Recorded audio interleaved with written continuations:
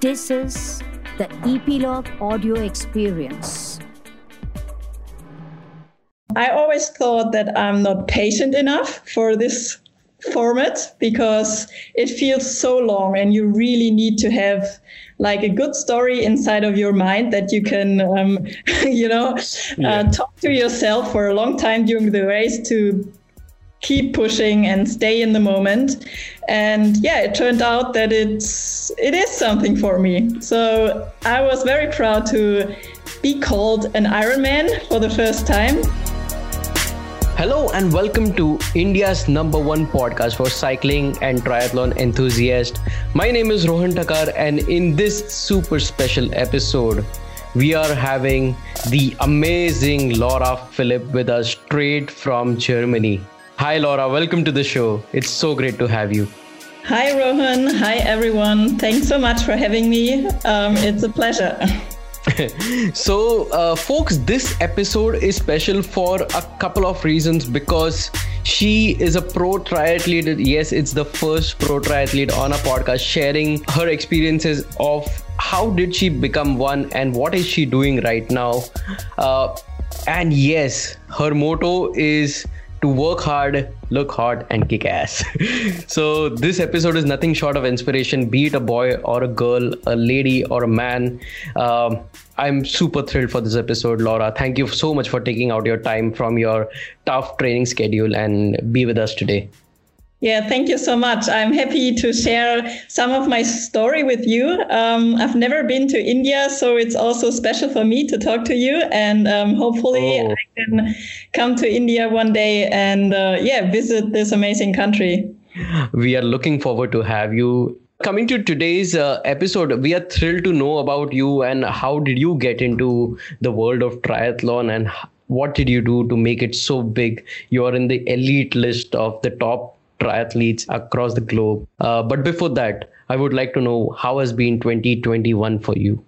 So 2021, it's still young and I have big hopes for this year. So hopefully the world will turn a little bit more to normality this year. Last year was tough for all of us. And over here in Germany, we are still currently in a lockdown situation. So not much is happening. I'm lucky that I can do my training quite well. So on the training side, everything is going well, but unfortunately, there are no big races on the horizon yet. So also the early European races, they are already cancelled or postponed to autumn. So at the moment, it feels very similar to the start of last year, where everything started and all the races got cancelled. And but I still hope that this year, the government and all the other countries, they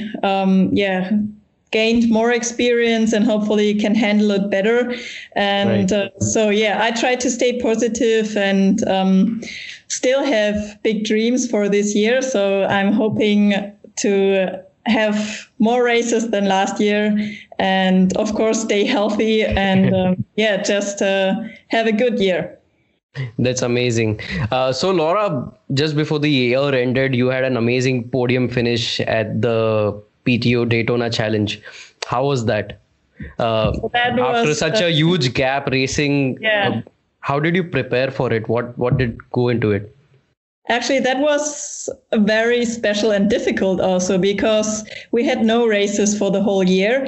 Yeah. And even though the organizers of the PTO championships told us it's very likely that this race will happen, I was still not very sure that it's really going to happen. So in all my training leading into the race, usually I use like a race, such a big race, as a big motivation boost for my hard training sessions. And it helps me to keep on pushing when it gets hard and stuff like this. So it's a big motivational boost.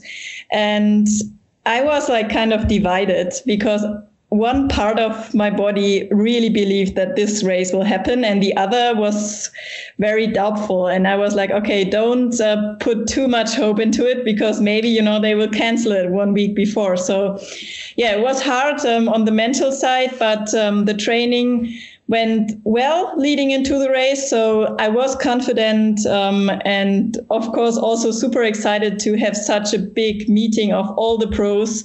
Right. It was hard because I had no real warm-up race. Usually you try to race before such a big race to get into everything and to see how your shape is.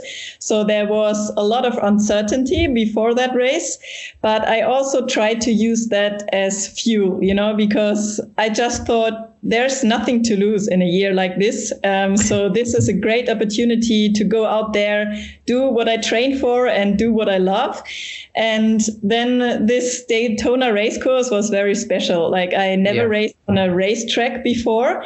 And it seemed like this whole racetrack was just built for triathlon. It's perfect. You have this lake where you can swim in, and then you have the speedway. And even though it's pretty boring after a time to just ride in circles, it was also kind of exciting, just to imagine that usually there are the cars driving really fast and you have this big audience. And I just tried to imagine how it would feel like if the crowd would be there, cheering for us triathletes. So that was cool. And the race went quite well for me. I didn't have any big expectations because I knew everyone is super motivated and we had such a stacked field with the mix of short course and long course athletes. So It was very unpredictable also for me and my coach. We just thought, okay, Laura, just go in there, do what you can do, do your best. And then at the end, we will see what place that is. And so that was how I went into the race. And I just tried to focus on myself. That worked quite well, even though the race turned out to be super brutal. After around an hour on the bike, I think nearly everyone got so bad cramps in the legs because we are simply not used to riding the aero position with full power, without any turns or twists or aid stations, any interruptions. Usually, in an Ironman race, you have the aid stations every 8K, or you have a descent or a sharp turn or something like this, just something where you can get out of the bars and loosen up your muscles. So in Daytona, everyone tried to stay as aero as possible. And that really paid its toll. So I had so heavy legs after the bike. So when I started to get off the bike and slip into my shoes, I felt so bad cramps in my legs that I thought, oh my God, I won't be able to run. And then it was one of those experiences, that really showed me that it's always worth to keep on going and keep on fighting, because I just started to run. I thought, okay, now I put myself into such a great position. I was around top 5 during that time. So I also knew there's a lot of money on the table for this race. And I just thought, okay, keep on pushing. And it actually got better from the muscle side with every lap that we had to run. So that also gave me confidence.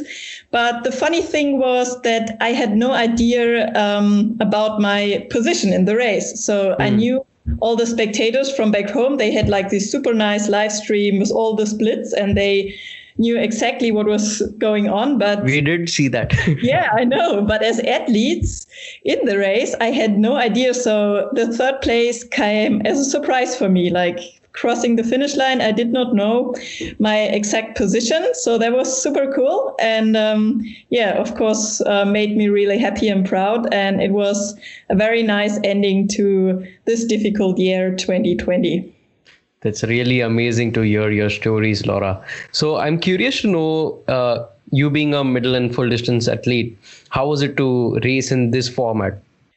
That was interesting. I'm in love with the middle distance. I think it's such a great distance. It's not too long. It's not too short, but you still need a certain speed, to be very competitive in a pro field.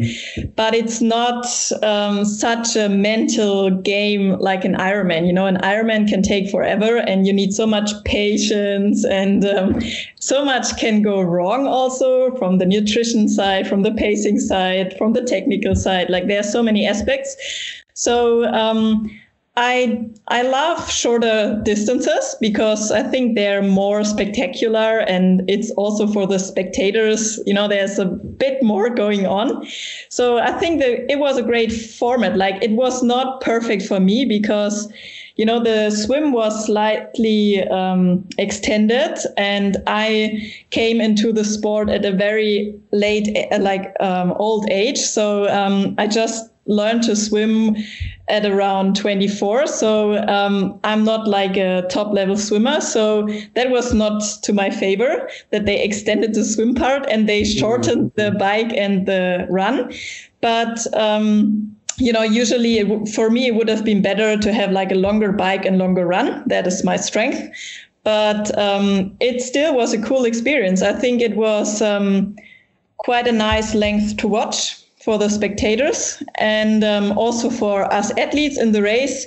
It was easy to keep the focus. So I was just able to stay in the flow in the race, and time passed by quickly. And I think that is always a good sign, that you're in some sort of a flow state. And in an Ironman, it can be sometimes quite tough to stay in this zone for a long time. So I enjoyed to have this shorter format, and maybe we will have something similar again this year. Would be exciting, and I would love to take part. But I would suggest to put maybe like a little hill into the bike course or something to mix it up even more. That would be more, challenging maybe, and not so heavy for the legs. I agree. That would be something very interesting. So, Laura, I was following your updates, and you have been skiing for some time now. So how's it going? What's going on with that? We had quite a good winter over here. And I also enjoy to do something else than swim, bike, run. So let's call it cross training, like to, challenge my body in different ways. And cross country skiing is a super good training tool also for triathletes. I always say it's like swim, bike, run in one session, because you have to use your arms, your legs, it's a full body workout. So I went to St. Moritz in Switzerland to do a high altitude camp. It's a super lovely spot to train also during summertime. I've been there many times now. And it seems to be like this, that high altitude training is working very well for me. So that was another bonus, doing like the cross training and getting this high altitude boost. So there was a fun mix up to my usual training routine, and had some great training weeks in the snow. That's amazing. So, Laura, that's great. I'd like to come back to a little, not much long, but a few years back when you actually got into the world of triathlon. What were you doing before that? Yeah, I got into triathlon at a pretty old age. Like the only sport I really did when I was young was rock climbing. And I started to ride my bike to the school when I was around 16. So from 16 on, I rode 60K every day. So 30 to school, 30 back. And I just did this actually because at some point I started to think about, and the environment and our planet. And I wanted to have like a little bit more of a sustainable life. And I thought, okay, I'll just stop taking the bus or the train, and I'll just try to get there by bike. So this was some kind of my entrance into the world of enduring sport. It happened by accident, let's say it like this, because, I cycled by the purpose of getting to school, not because I wanted to do a workout. But you can imagine, as a young girl, I was always late in the morning. So I had to start to ride a little bit faster to make it. So at some point, it turned out that I enjoyed also, to push the bike and just to ride a little faster.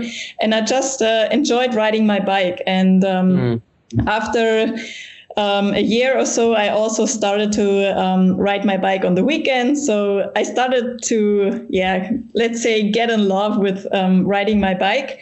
And it became more than just the vehicle to get to school. Right.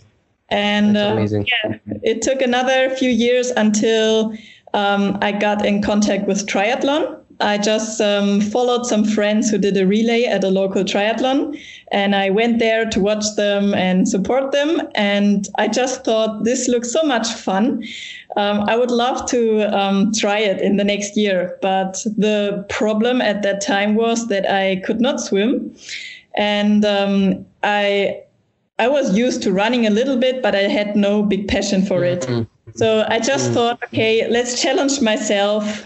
Let's find a pool, try to swim, try to, cope the distance on the bike and the run, and let's see if I can do it. So in the next year, I signed up for an Olympic distance race. And I did it. And from that moment on, I fell in love with triathlon. So that was back, I think, 2011. And wow. Since then, I made a fast progress.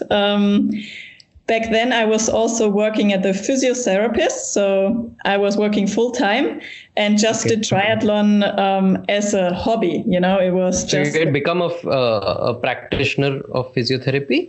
Exactly. Wow. So when I got into triathlon, I just started to work full time, and I just did the swim, bike, run for fun next to my job. And then it turned out that after a few years, I got better and better. And I also met my now coach and husband, Philip Seib. And he started to, he was the first person who, gave me some sort of a training plan or training advices. He was the first one who started to work with me on also technique. And because back then we enjoyed to do, just go out and train together. And he always said, Laura, you need to do this more like this, or you need to ride easier or faster. And at some point I just said, okay, then just write something down for me and I will stick to it. And I think from that moment on, I made a big progress. And so from year to year, I climbed up the ladder a little bit. And I think it was 2016 that I decided that I want to, stop working as a physiotherapist and put everything on the triathlon card and became a full-time pro. So you had done Ironman events before that, before 2016? My first, I've done 70.3 races. I think my first one was 2013. I did my first middle distance. And then until 2018, I only did 70.3 racing. So I did some Olympic distances, but non-drafting because of the lack of swimming. I would not be competitive on, the Olympic circus. So I need to look out for these non-drafting races. So I raced mostly non-drafting Olympic distances and 70.3 races. And I won 14 70.3 races so far. So it seems to be a good distance for me.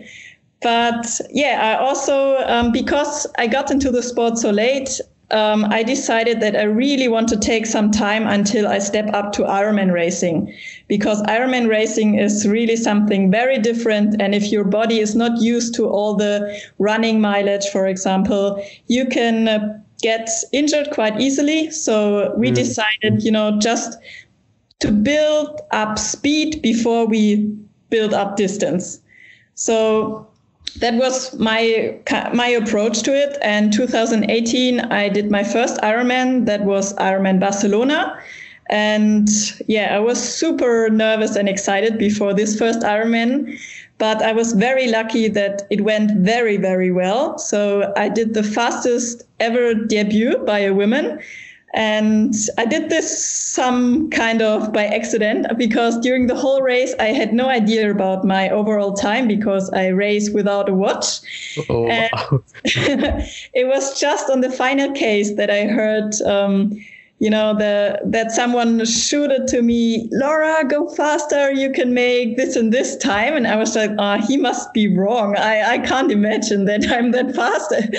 So that was a super cool race. And it showed that I do have some potential on the Ironman distance. I always thought that I'm not patient enough for this format because it feels so long and you really need to have like a good story inside of your mind that you can, talk to yourself for a long time during the race to keep pushing and stay in the moment. And yeah, it turned out that it is something for me. So I was very proud to be called an Ironman for the first time. And then it was 2019 that I raced my first Ironman Hawaii. So in Barcelona, I qualified for Hawaii. And that was also a very, very special experience to be on the Big Island for the first time. Unfortunately, I had to struggle with an injury for a long time in 2019. So I was not in my best shape. But it was still great just to gain some experience on this special island and to experience the race and the climate and all the, special things. But still you finished fourth in that, right? I did. Yeah, that was also another surprise. And I think it shows that one of my strengths actually is on the mental side. So I'm someone who never gives up. And I always believe in myself. Like I believe in my body. I know that if I treat my body well, it will help me to have a great performance. And I always strive for that finish line. So I always feel like if I enter a race, I want to get to that finish line no matter what. And I think this has a big power of, keeps you going in the race, even though you might feel bad. And I had many moments where I feel bad. But I always told myself, as long as I'm in such a good spot in a world championship race, there's no way you can give up. So, yeah, it's amazing how strong your mind can be over your body, to keep going. And but I was in big pain during that race because I had a broken bone in my lower leg. It was during the race. No, I had the injury before. Right. So it was like a fracture.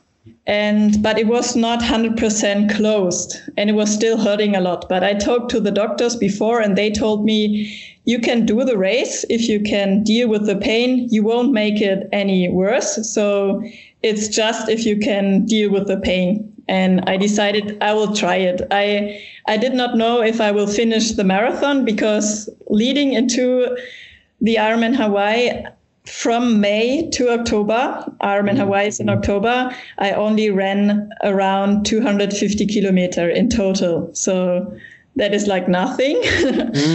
So I had no real build up and also no long runs, nothing that usually gives you the confidence that you will finish strong.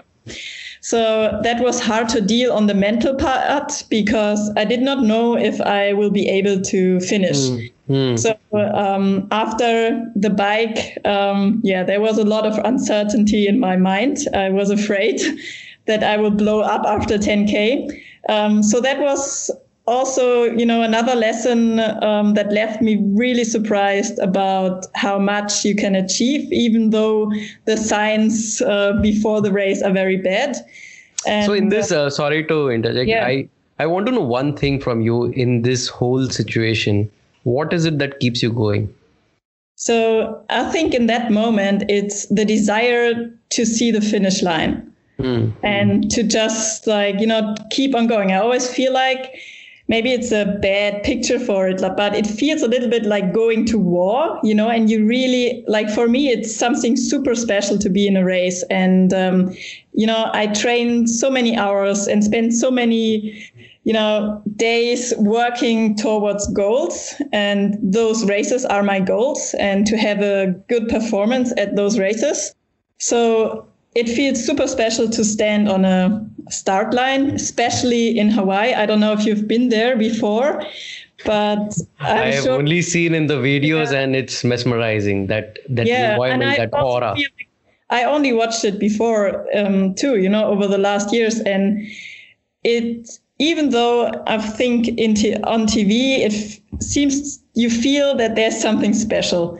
And when you are in the water and the helicopter is around you, above you, and you're waiting for the gunshot, you have so many goosebumps, and you feel like so blessed to be there and to be able to compete. And I also missing this race last year, I think showed every one of us how much we miss it. To have such a big stage, as a triathlete, triathlon is not a big sport, right? So something like Kona, or even maybe the race in Daytona last year, it was a special stage, for us pro athletes. And it is very special if we get so much attention. We don't have that every day.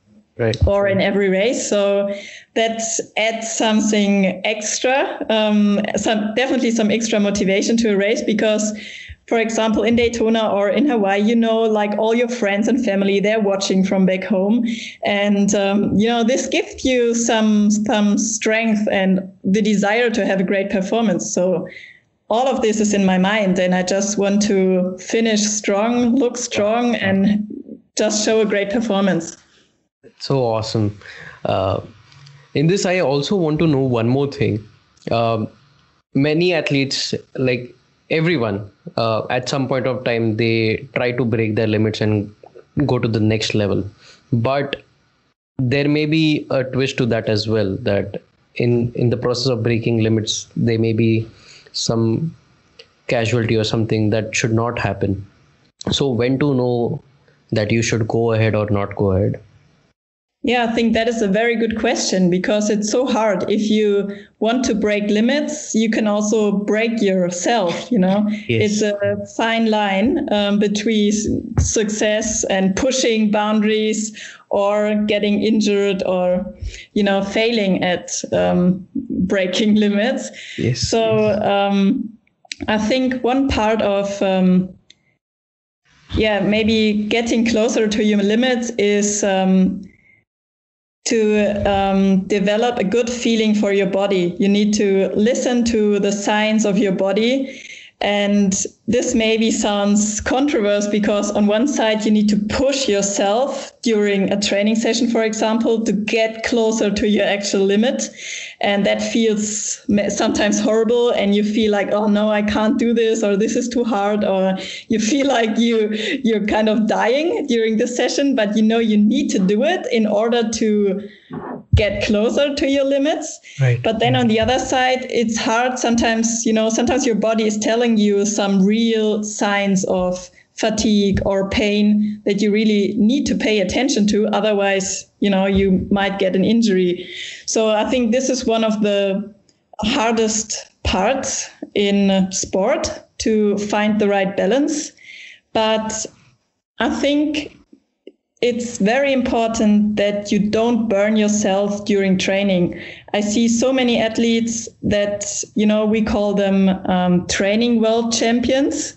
So they are amazing during their training sessions, and they train, stuff that they train more than I do. And if I see them, I'm like, whoa, if I meet them in the race, I will have no chance. But then when I meet many athletes at a race, then it turns out I end up faster than they. So I always feel like you need to hold a little bit back, and this is the energy I use for racing. And if you burn yourself during your training sessions every day, then you won't have, this little extra gear for race day. So I feel like if I'm in a race and I feel very well, and I feel like this is my day, then this is the day to really go for it, Sometimes you also need to go for it, even though if you feel like maybe like some kind of fear because you don't know if it will work out or if you blow up, sometimes you need to take the risk. And I think this is also, the exciting and fun part in finding out if taking a risk works out. So, but I would only recommend this if you feel you have a good day, if you feel like you struggle, then I would definitely not recommend anyone to do something silly. Then I would recommend to stick more to your race plan or more to your comfort zone and just to focus on finishing strong.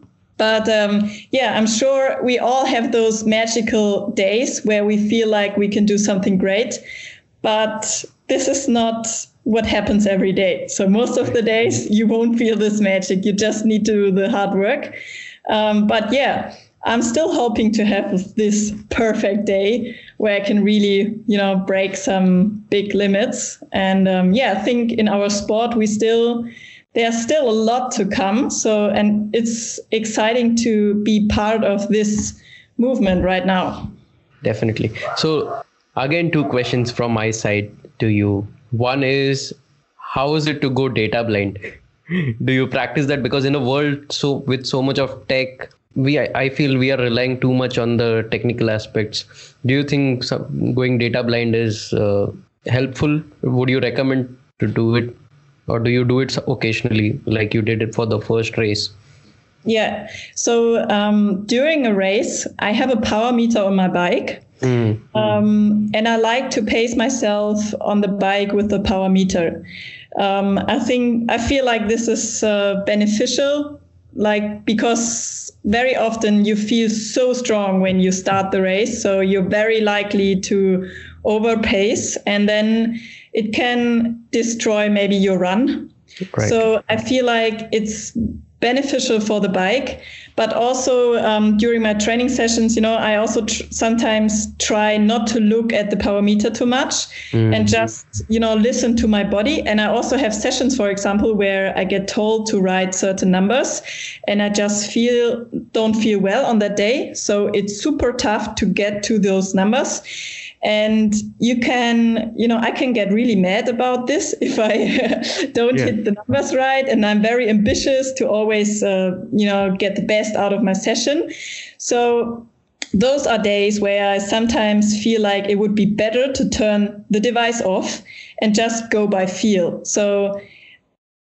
But I always recommend, use the device to develop your feel, because it's nice to work with it, and you can get a better feel for for example, what you ride on.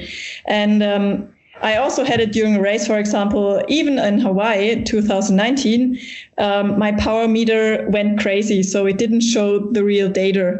And so first, I got nervous and I thought, oh my God, now I can't race.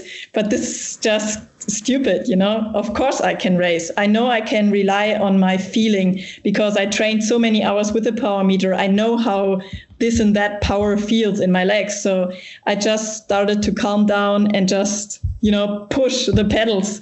Yeah. So I recommend both, be prepared for the moment that your device might not work. So it's sometimes nice to just switch it off. And on the run, for example, I feel like from all 3 disciplines, I have the best feeling for my body during running. So it feels most natural to me, and I have the best feeling for pace. So during a race, I never use a watch for pacing myself. Because I know that it can feel so different when you jump off the bike. Usually your legs don't feel super nice. They feel more heavy, and you need to get into the run. And I feel like if I would have a watch on and it shows me the pace all the time, and maybe it doesn't show me the pace I want to run, and then the negative thoughts start to come up, and maybe this will ruin your race. So I just leave the watch away for racing, but this is because I know I can rely on my feelings. So if someone is super motivated and maybe runs out of transition like Alistair Brownlee, I would recommend to put the watch on just to slow down a little bit, because the feeling after riding the bike is very different than to normal running. But sometimes for example, if I go on a run with my dog, I have a dog, and the dog is not the fastest runner, but I enjoy to go out with him and, just to move together. I always leave the watch back home, because I know, if I see the splits, I'm not happy about the splits. And then this messes up my whole experience with just, enjoying movement and being out there in the nature. So I really recommend to do both, like develop your feeling with a device and then have certain sessions where you just go by feel, leave it back home, because, you will probably agree that by now we all have our certain run loops, bike loops. And by now, if we've ridden them or run them for a few times, we know the case, we know how many kilometers the loop is. So we don't need the device to track the kilometers. So if I know my run loop is 10K and I just want to go on an easy run, I will definitely leave my watch off and just enjoy the nature and don't focus on the device. Yeah. Right. That's awesome. So it's really interesting how in such a short time compared to other triathletes, in such a short time you have come to the top podium stage. So what are few things that you did right that helped you come to this level?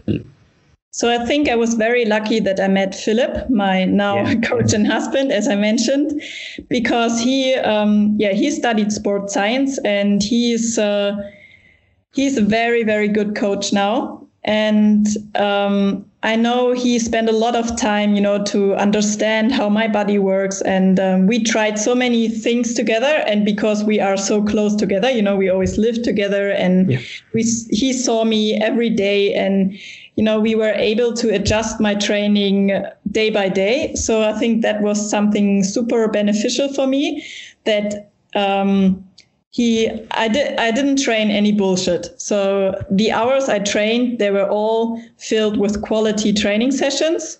And he really taught me how to train very polarized. So hit the hard sessions really hard, and then enjoy the easy sessions and train them really easy. Right. Because before I met him, I think I always trained in between those two zones. So, never easy, but also never really fast. So I think this is like a bug many athletes like to do, like this in between. We call it like the gray zone. This is the zone, where you feel good because you're moving fast, but you don't develop yourself. So you won't become any faster. And our main goal was that I need to become faster if I want to be competitive. So we worked a lot on speed and on technique, because I had no good technique in any of the three disciplines. So I think this is something we spent a lot of time with, and we focused more on those things than on training hours or volume. And I think that really worked out well. So by now I have a good technique. In the swim, I'm still improving. I think the swim is the most difficult part of all three disciplines, because it's like the different element with the water. And then, you need this special feeling for the water, and you need to know when to grab it, push it, and be gentle. And I just feel like it's so much harder than to make progress on biking or running. Right. How did you get on with swimming? Because it's something which you started pretty late. So what are a few of the things that you did that helped you, go faster, better? So first I just watched YouTube videos and went to the pool and tried to swim like Michael Phelps, whom I watched. But as soon as I met Philip and also got into contact with other triathletes, I started to join a triathlon club and also started to swim with other people. And that helped a lot, just to see other better swimmers swim better and watch them, get technical, get tips and some new stuff to try out. And but then looking back, I regret that I did not start to work with a specific swim coach earlier. So I'll just started maybe like 2 years ago to really have someone else on pool deck who is a specialist for swimming, who coaches me during the sessions, whom I see very often. You know, he's filming me, he's showing me what I actually do, because this is something I can really recommend everyone. Get yourself a buddy who can film you and look at what you're actually doing in the water. And this also, this is also a good advice for running, I think, you know, because I experienced that my body feeling for my body is very different from how it actually looks. Right. So, you know, to have this, see my videos, then go back into the water, try to adjust it. This really helped me. And I think to work on the technique is, very, very beneficial. And it's so important that that you not only do like the swim drills, you know. Right. I think we tend to do like swim drills, like schooling and whatever we have. And also, you know, we call it in Germany, we call it running ABC. It's like for the running technique exercises. Right. I don't know how you call it in India, if you do like skippings and stuff like this. So from my side, I feel like those are not very beneficial exercises. I never do them for running, for example. In running, for me, it's more about the center of gravity. You need to work on that to have this sorted out and how your foot lands on the ground and stuff like this. Mm-hmm. And for swimming, it's also more about your posture. You need to feel how your body is in the water, and then you need to learn how to grab the water and how to use it, you know, to push yourself forward. And I experienced that I really needed a coach to work with. And now I have found someone where I call, you know, we speak the same language, because this is also super hard. Sometimes someone tells you how to adjust like a movement pattern. And if you don't get the message right, because he maybe uses word that your mind doesn't understand, this can go very wrong in the wrong direction. So now I've found someone who speaks my language, and that is so cool, because I slowly really feel the progress. But of course, you know, I will probably never swim in the first group. I need to be realistic. But if I can minimize my, the time I lose on the swim, this will give me so many more options for my race tactics. So this is a big goal for this year, that I maybe improve a few minutes, for example, over the Ironman distance in the swim. And then, you know, usually I have to play catch up for the rest of the race. Play catch up on the bike, play catch up on the run. This is also fun if it works, you know. Playing catch up is fun. But if I have to catch up a few less minutes, I would also not mind. So my biggest advice is to find someone who works with you on your technique and films you and mirrors you what you actually do in the water. Right. Talking about catch up, I just remembered this is something which I do occasionally. If there's a group ride or a club ride, I sometimes start a bit late so that I can do this hot pursuit kind of thing. It's a good time way to mix up your training sessions, playing catch up. Absolutely. Laura, can you give a glimpse to your daily life? How is a day in your life, and a week as well? Your training, and what do you do when you don't train? So at the moment, I'm back home in Heidelberg in Germany, and when I'm training back home, then I don't train too much volume. This I often train when I'm on training camp. So at the moment, we focus on speed sessions. I'll do a lot of indoor training. So I have a nice setup back home with a treadmill, a turbo, and some gym equipment. So I can do a lot of my training just back in my home base. And right now the weather is super nice in Germany. So it's a very early spring. And I just started to ride outside again. And in Heidelberg, we have lovely mountains. So I enjoy to climb up the hills. This is something I really enjoy. And at the moment, I always switch between my time trial bike and my mountain bike. And you can imagine this is very different. So my time trial bike is super aero and the mountain bike is very unaero, but I'll just use the mountain bike training to develop more skills on the bike. You know, we have lovely trails and I'll just try to develop more skills. And I feel it's very beneficial also for riding on the streets. So this is some sort of my training at the moment, track sessions on the run, treadmill, like I do a lot of hill reps. So all these short, intense stuff. And hopefully I will build a good base like this. Wonderful. So in a day, how many hours are you training?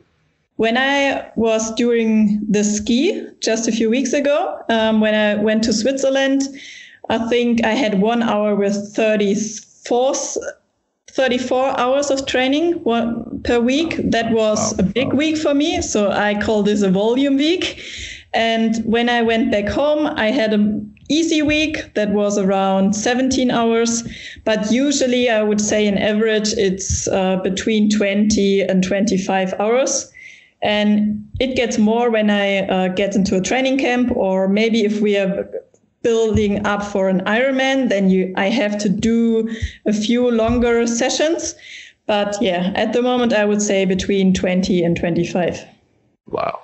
So the listeners who are listening right now are usually in 10 to 15 hours range per week. That's not little as well. Exactly. And that is something that we feel, oh my God, we've done 15 hours, but you are doing here 25 hours. But then, this is my job. And I also remember the time when I was still working full time. Yeah. I don't think I trained more than 15 hours. And I know how tough it is to combine both, to work, to have family, to train for your sportive goals. It is super tough. And I would always recommend to not focus on training hours, but focus on, recovery. The quality of your session. Right. You don't need 5-hour rides. You can also have like a 1.5 hour or 2-hour ride with maybe some effort in it, and it will have, the same result at the end, but you save some time. Absolutely. So how do you increase that quality in your training? Some tips that you might have applied in your past. So during winter, we try to train very polarized, as I mentioned. Yeah. So I try to include very short and fast intervals, for example. A good session that I really recommend, for example, are hill reps. You can do them for the run and also for the bike if you have a hill. Right. Or maybe stair reps. If you have a long stair, you can run up a stair, for example. And I would recommend to do things like 10 times 30 seconds, 30 seconds on, and then you walk back on the run, or you have 30 seconds break on the bike, just to really challenge those fast muscle fibers. Right. Because those are the ones, if we don't use them, we lose them. And I experienced that doing those intense sessions is also super beneficial for my base work. Like my endurance base gets better by doing those short, hard sessions. So this is something we focus on during winter. I do a lot of strength training in the gym. I hit the gym 2 to 3 times during winter. And I do a lot of work, for to have a good to stay healthy, like to have a strong core, have strong back muscles, to stay in my middle, because triathlon is a sport that always uses the same muscle groups. And you really need to work, for example, on the back side of your legs or your back. You need to work on those antagonists. And this is something I would really recommend people to do. And then besides these intense training, do easy training sessions, like go out for a 2-hour easy ride or an hour easy run or an easy swim. But just make sure that you really have different efforts in your training schedule.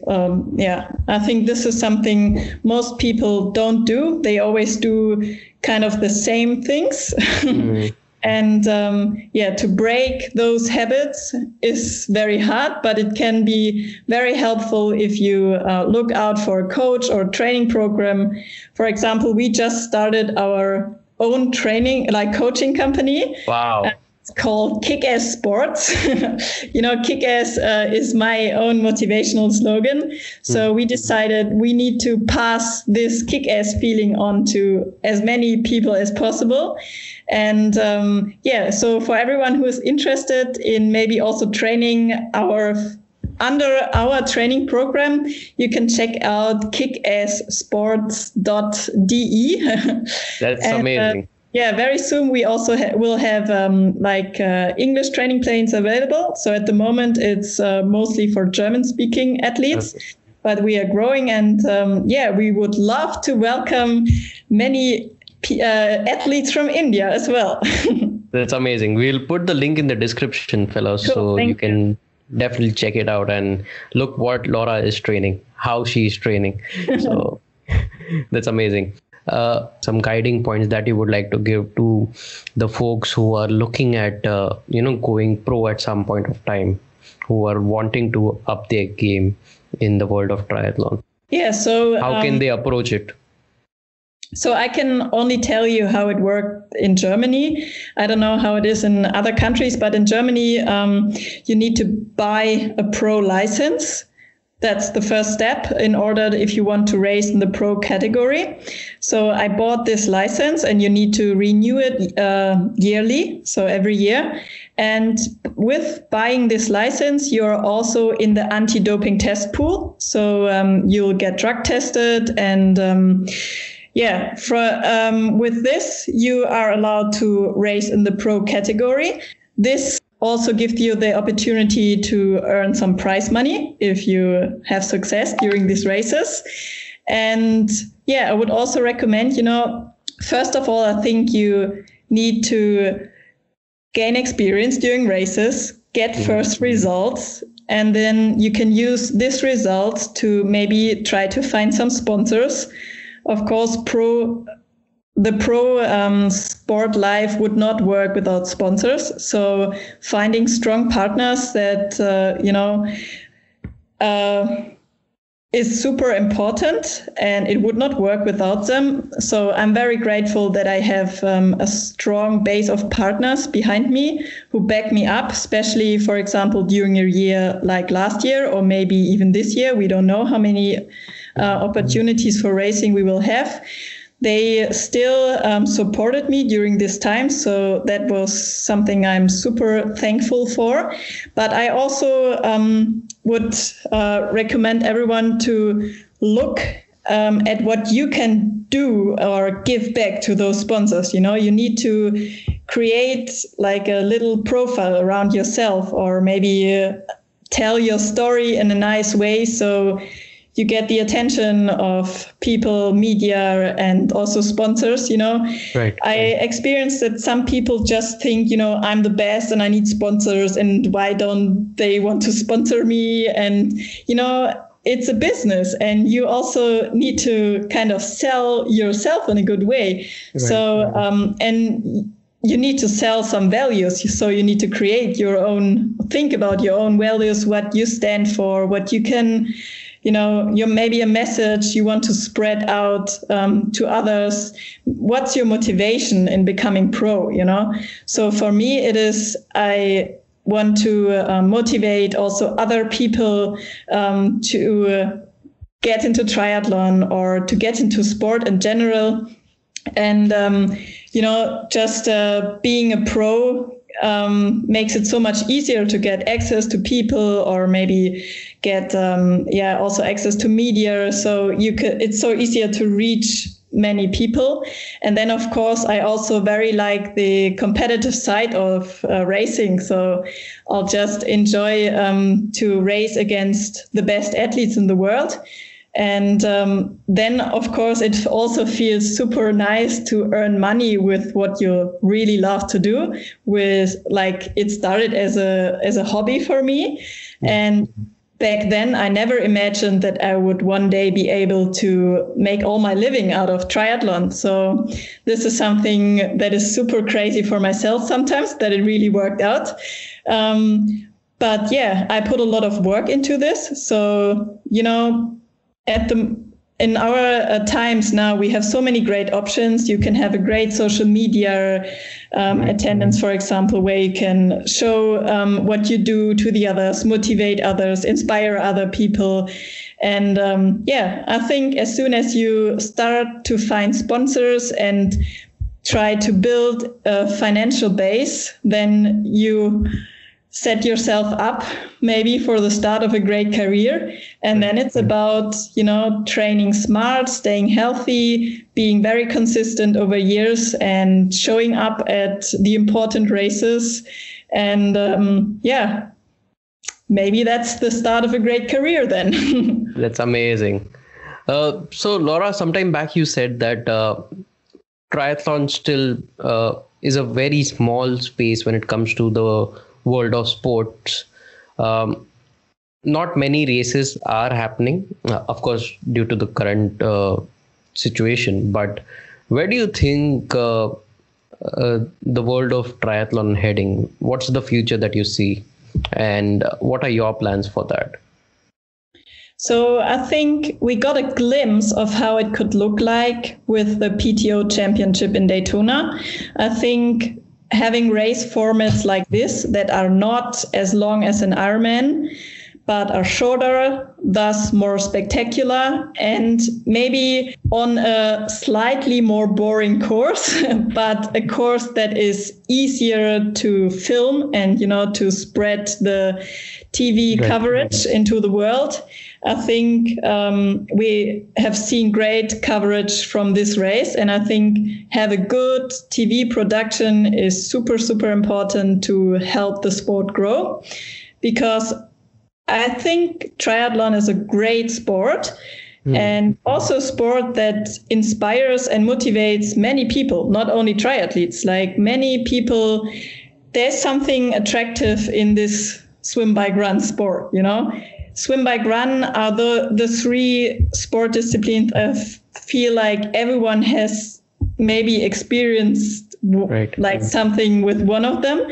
So it's easy for like the community, not only of triathlon, but for everyone to have a sense of how it feels to do something like this.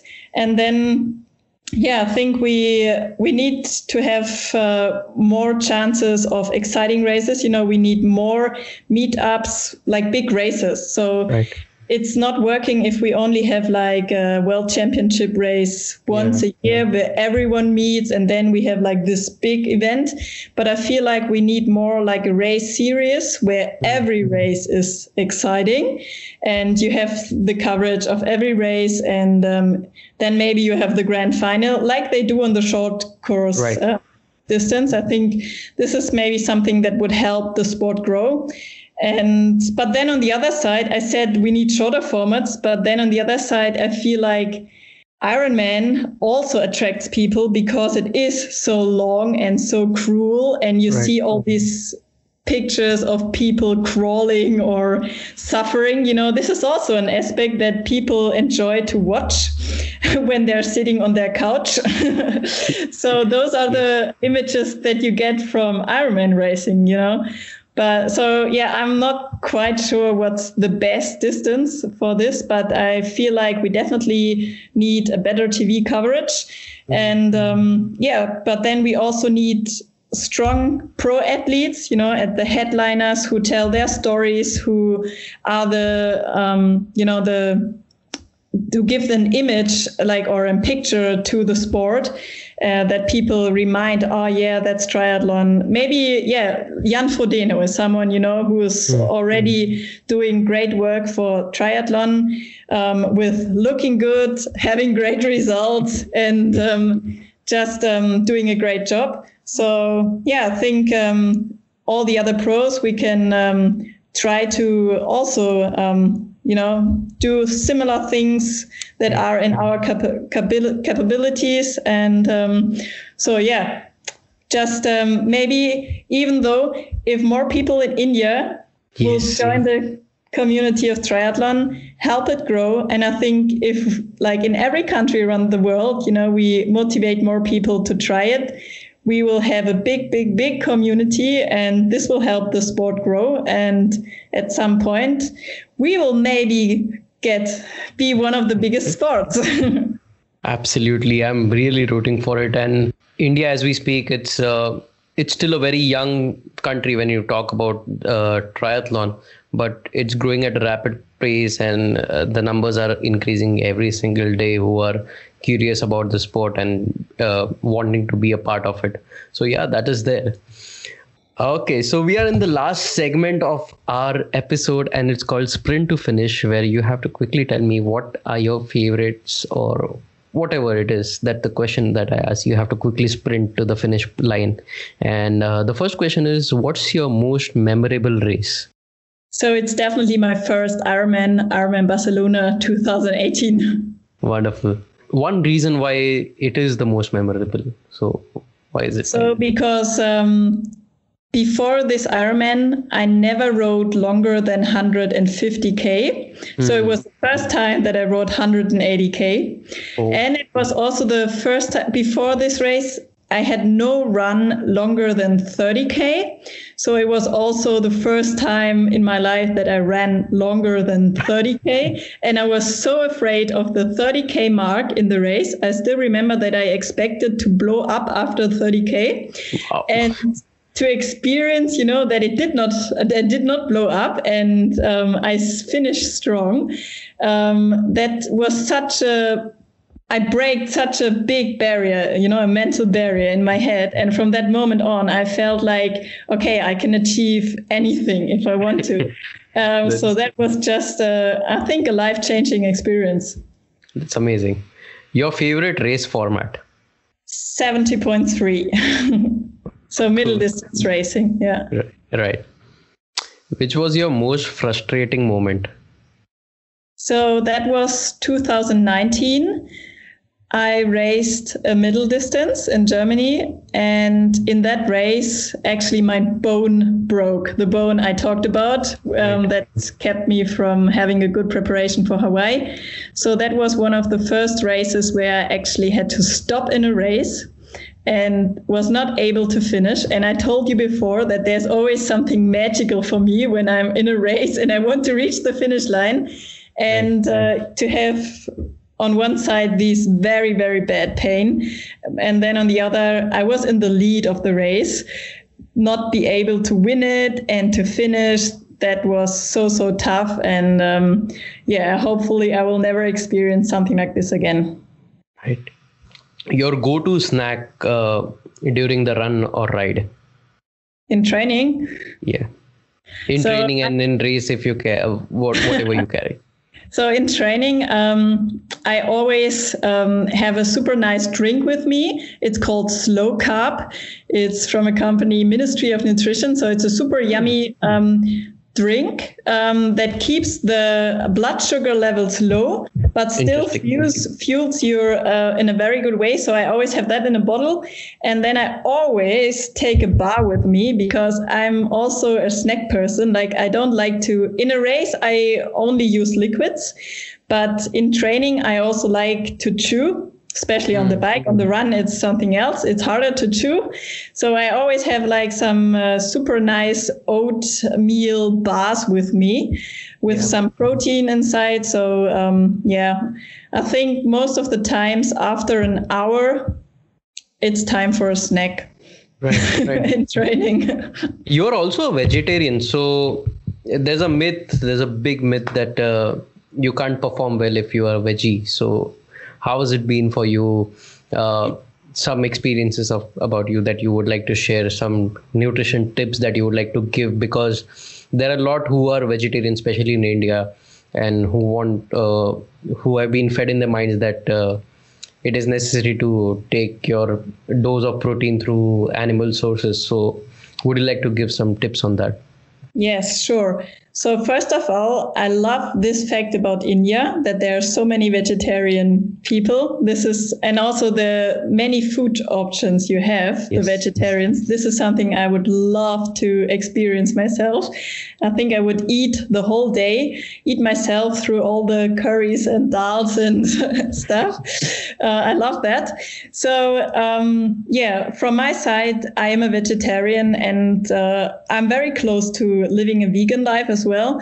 So I actually do this since I'm 3 years old. So my parents offered everything to me, but in a very young age, I kind of refused to eat it. I didn't like it. And when I grew up, I also got into, close relationships to animals. And I got, how we eat. The animals that I see outside are actually also the animals that are on the plate. Sometimes people try not to think of this, but for me, this connection was quite strong. And I'll just, thought I want to have them happy and healthy and alive and not on my plate. Yeah. So I feel like I have the perfect diet for being a strong athlete. I don't miss anything. I know that it is harder to get to a big amount of protein with plant-based meals, but it is possible and is not a problem at all.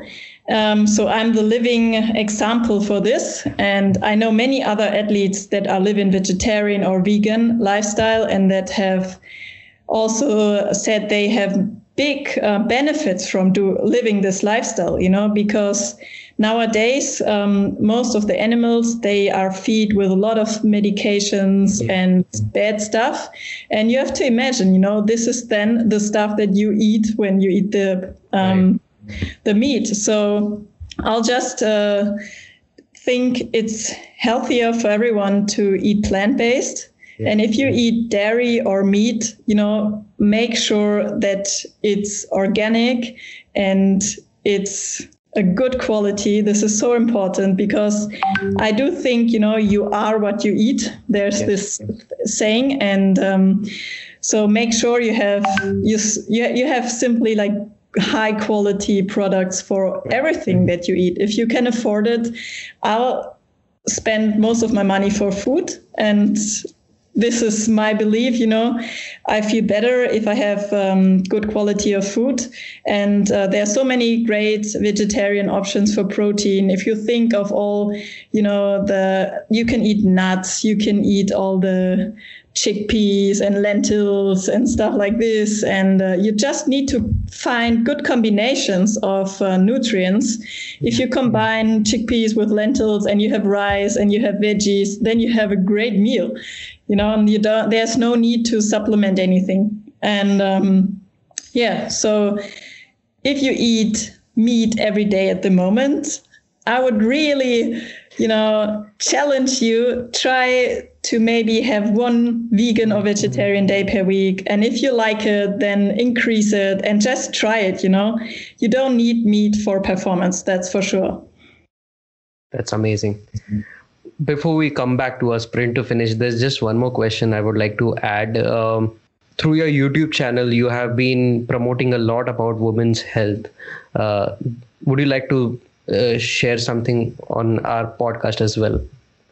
Yes, sure. So this is also a very important topic, in my opinion, because I think in our community, it's often, the approach that women are just small men. And, if, for example, on the training side, we are just treated like men. So we get the same training plans or not many people really make a difference between women needs and male needs.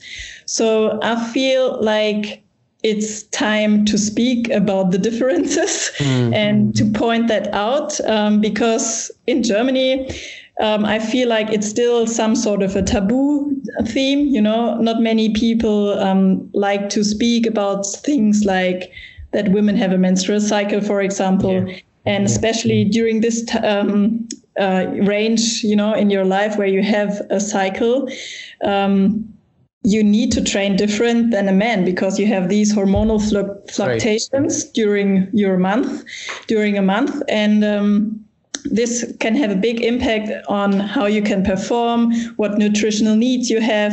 So it's really important that you, listen to your body and adjust your training to, for example, your hormones and your menstrual cycle. And then not only for women during this age, but also for female, who are in menopause, for example, they also have different needs than men. And I would really recommend everyone to check out my videos. I also added English subtitles to them, so hopefully everyone can take something out of it.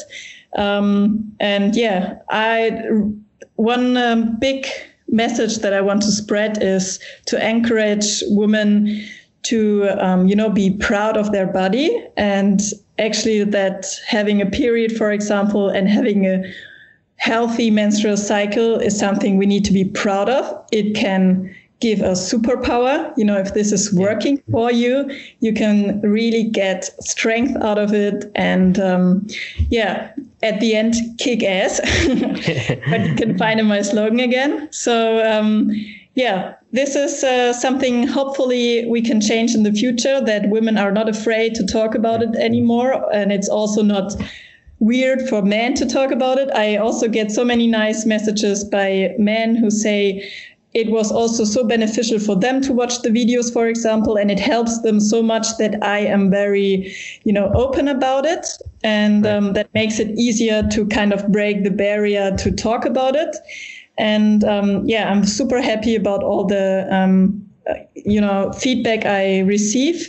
And hopefully we will have more conversations like this in the future. And I think, this is a topic you could do a whole podcast about. Because I would love to have you again on this. Yeah, it is nice. Yeah, we can do that. It's something I am very passionate about, because, I experienced myself how much power there is in there, and also how much damage you can do if you work against your body. So super interesting topic. I try to put as much information as possible inside of my videos. And for example, also at Kick-Ass Sports, at our coaching company, we also created a coaching program just for women, where we help women to train with their cycle, or when they already hit menopause, how to focus on those sessions that you need. This is also super exciting to have the first clients to work with and to help them achieve their goals with working with their female physiology. So on the sport side, it's just a little easier to train men, but we can be as strong as men if we work with our bodies. Amazing. All right, coming back to the sprint to finish, we just took a short detour. All right, this is just the last question which is remaining. What inspires to wake up every day and hit the road, and why do you hit the road? So I think it's just something deep inside of myself that I am very passionate about, just going out there, moving. I enjoy sports a lot, and I also love to go out in nature. I always feel better when I do it. And then it just feels great to get the hard work done and achieve goals. And I think having goals is one of the main things that drives me and helps me to keep going if I have a tough day. So, yeah. That's cool. Laura Philipp, thank you so much for taking out your precious time from the training and being a part of Hit the Road and sharing your experiences with India. And I'm sure you would love to be back once again. I would love to have you once again to chat up more. Till then, any last words that you would like to give? I'll just want to thank everyone who made it this far in this episode, listening to us. Thanks so much. I wish you all a wonderful day. Thanks so much for your time. It was a pleasure to meet you and to chat to you. And have a great day, everyone. Great. All right, listeners, that's it for this episode. If you have enjoyed, do share in your comments. I'll be linking in the description all the mentions that Laura has done about her YouTube channel, and also some of the specific links regarding exercises which we would be tagging in. You know the drill. Make sure you subscribe, comment, and share it with your friends so that you can inspire other people as well to be a part of this community. I'm Rohan Thakkar. This is Laura Philipp with me, signing off.